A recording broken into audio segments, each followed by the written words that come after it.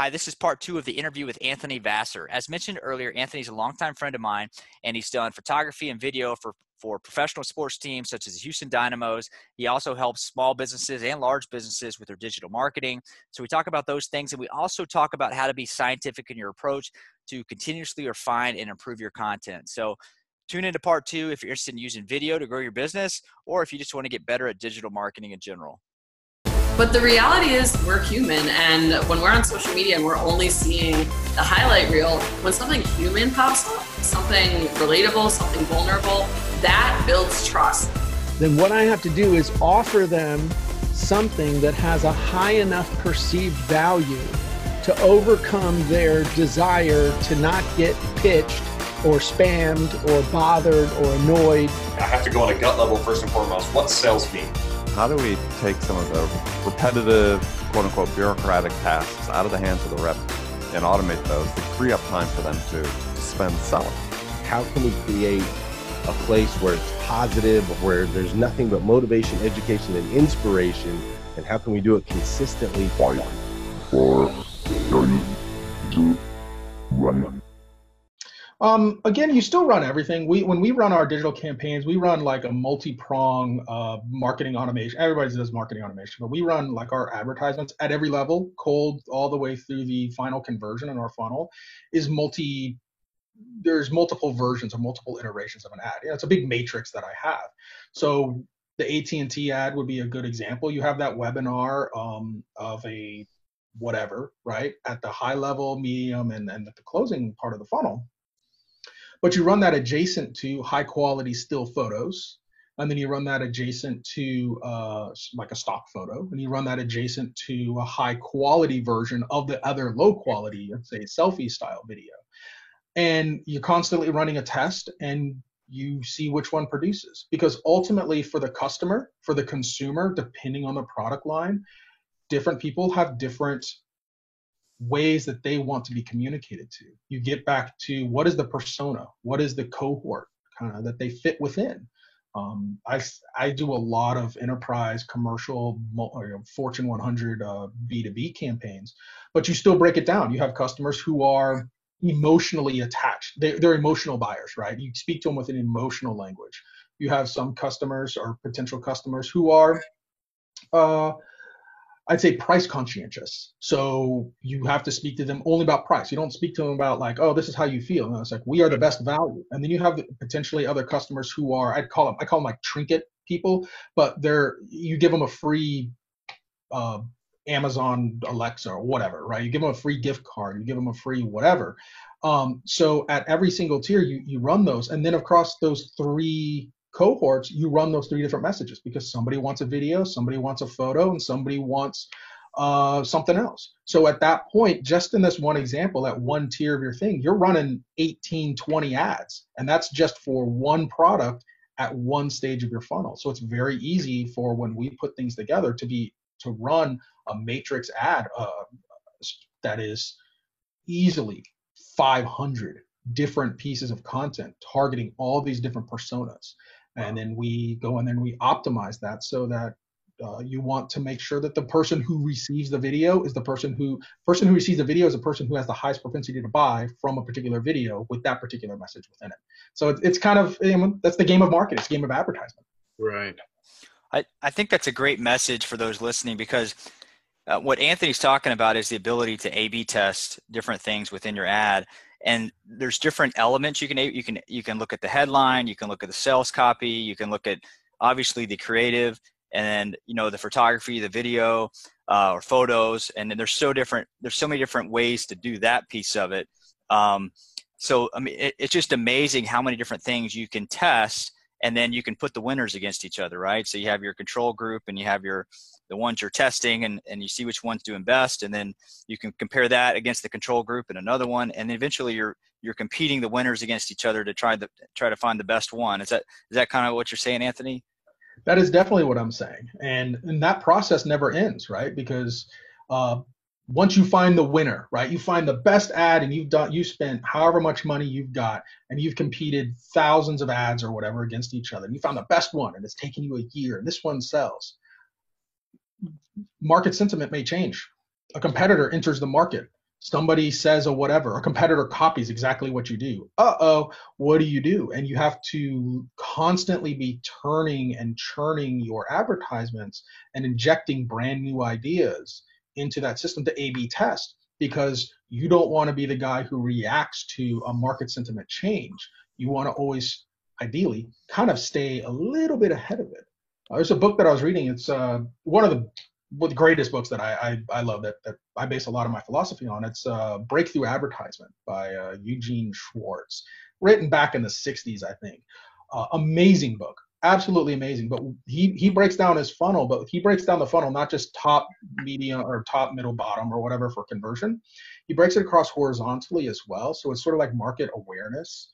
So you go from like people who aren't aware of your product, but also aren't aware of the solution. I don't even know that I need to solve this problem, right? All the way to the other side of it is, stop sending me the same message over and over and over again, right? So the way you address that problem is sort of like market exhaustion, but it's not about your product. It's about the industry message in general. You shift what you talk about. A great example is like pizza, right? Oh, we have the best pizza. We have the best ingredients, whatever. And all of a sudden, a new company, you have the best ad. Then all of a sudden, a company comes out and says, we deliver hot and warm pizza. That's what you want, hot and warm. You assume that our ingredients are great, but let's talk about how hot we cook it, 900 degrees. You shifted the marketing, the industry message, and that helps then further evolve that message. And you have to A/B test that against existing messages. It's never ending, never ending. It's like, I think it was a Domino's that was 10 minutes or less, be free pizza.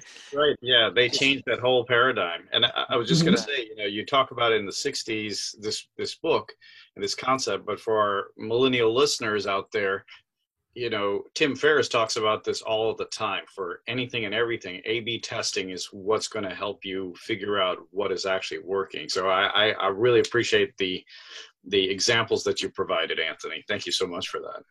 Oh, no problem. And if nobody wants to read like an old book in the 60s, they've got some crazy examples in there. I mean, they definitely don't fit with the times anymore. If you kind of want to read a more modern reinterpretation of it, check out Cashvertising.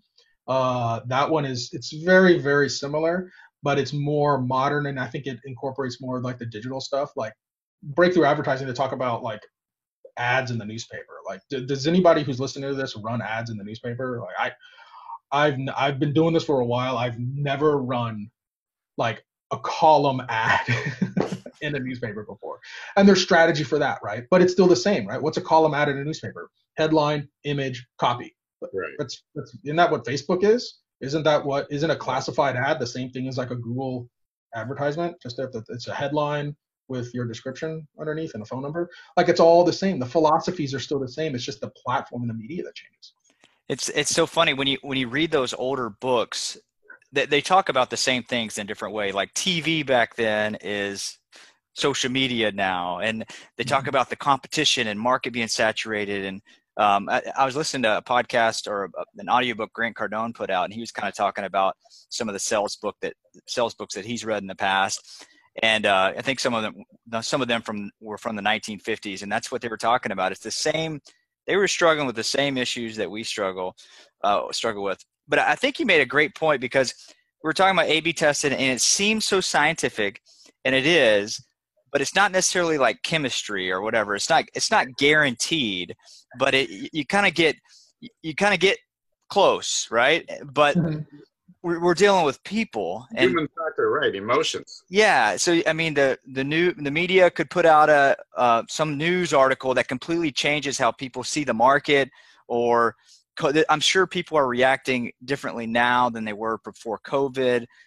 So with these big changes, I mean, you never know how that's going to affect how people respond to advertisement. Is it a financial situation? Is it a social issue? Is it so I guess that's the reason why it always changes, is how we advertise. And an advertisement that may be doing wonderful for us could change in a split second, or maybe it could be because of a platform changed how they promote the ads and the spend associated with that ad. So very, very great point on that, Anthony. Yeah, it's pretty cool. It's fun. It's definitely not as scientific as chemistry. Thank God. So my sister-in-law is a surgeon, right? And so when we all get together, family dinners or whatever, and Thanksgiving, you go, oh man, I had a real rough day today, and I had to send like 3 emails, and one of my the ROAS on one of my things just like skyrocket or whatever. And she's like, yeah, I was in a surgery and had a bad day. I'm like, yeah, it pales in comparison to like real science, real, technical medicine types of things. But you come down to people, right? A lot of clients, new clients, small businesses, they ask me like, how much money do I need to spend to get people to buy a product? I'm like, you can't force somebody to buy a thing. I can get it in front of people, but no amount of money is going to make me buy there's a lot of things that I don't buy. Like I don't own a Toshiba laptop, right? How much money does it cost for Toshiba to advertise to me to make me buy a laptop? Like I'm not even in the market for it. I'm not interested in it, anything about it. So there is no answer for that. And you have to navigate that minefield because a lot of people get stuck on that. Well, I'm going to spend $10 and I expect $20 or $50, return on investment back, return on my ad spend back. I can't guarantee that. Nobody can guarantee that. And if somebody's trying to guarantee that, I call into question, because if I could guarantee anybody, you give me $10, I'll give you back $50. The stock market would collapse because all of the money would be pulled out of there and given to preferably me, right? And to generate that, because that's a return that you can't get anywhere. So when you do it well, you can actually start achieving those 3x, 4x. It's obviously a lot more complex when you get into the numbers and stuff, but there's no amount of money that can guarantee somebody is going to purchase. You can't force somebody to hand over their money.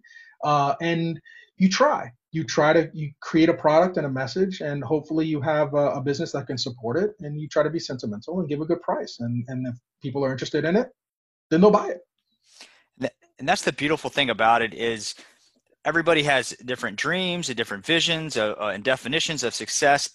And this marketing world that we live in, this digital marketing world, gives people the opportunity to pursue those dreams and try.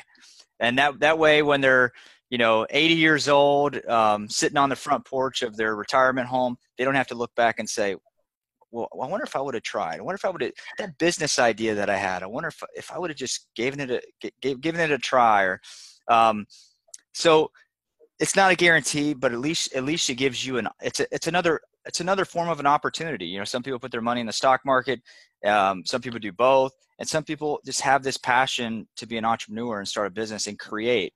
And you're giving people that ability to do that. Before we close out, Jerry, any other questions or anything else you want to add? No, I really appreciate you joining us, Anthony. This has been amazing and fascinating for me because it's a little of the science that we keep talking about. Plus, you're a photographer also, so that's really cool. Yeah, well, I appreciate it, guys. You guys are putting together an awesome podcast over here. I'm glad I can kind of chime in and share some of my thoughts. Coming from a unique path that I did, I'm sure there's millions of other people who are coming from the same path that I have. There's hope. If you don't like your job and you want to be a photographer, do it, man. You can do it. You can find a successful route in there, and just evolve with it. Evolve. Photography today is different than photography 10 years ago and photography 20 years ago, right? Keep evolving, because if you still taking photos like you're running your business, right, as you did back in 1990, oh my Lord. Well, Anthony, if somebody wants to get in touch with you and so you can help them with one of their projects or help them get their business off the ground, what's the best way for them to reach you? Sure. You can get in touch with me at prettyimpressive.com. There's a dash in there, so it's pretty-impressive. And just shoot me an email, anthony@prettyimpressive.com. Always happy to help. I'm not a hard sales kind of guy. I work with a lot of Fortune 100s, big businesses that have big budgets. And if you're a small business, you've got a small budget or whatever, give me a shot. I'll help consult you. I'll help you kind of get that ball rolling, because eventually that ball will get big enough and too complex that hopefully that you give me a call back and say, hey, how do I make it bigger? How do I make it better? How do I optimize it? And that's kind of what I'm here for. And I kind of want to bring as many people under the umbrella that I've got to help make as many people successful as possible. Because like you said, we're all kind of in this weird time right now. We're all trying to make ends meet. People have different employment challenges that they're facing right now, but this is a fantastic opportunity to start that personal brand building, that personal idea that you've got, that business that you want to start. Knock it out of the park right now. A lot of people are at home. Digital advertisement works really well when a lot of people are at home and on the internet. Yep. Speaking of markets changing, right? Oh, yeah. Well, thanks again, Anthony. I really appreciate you joining us today on the podcast. And for those of you all that have been tuning in, stay tuned for future episodes of the Digital Selling Secrets podcast.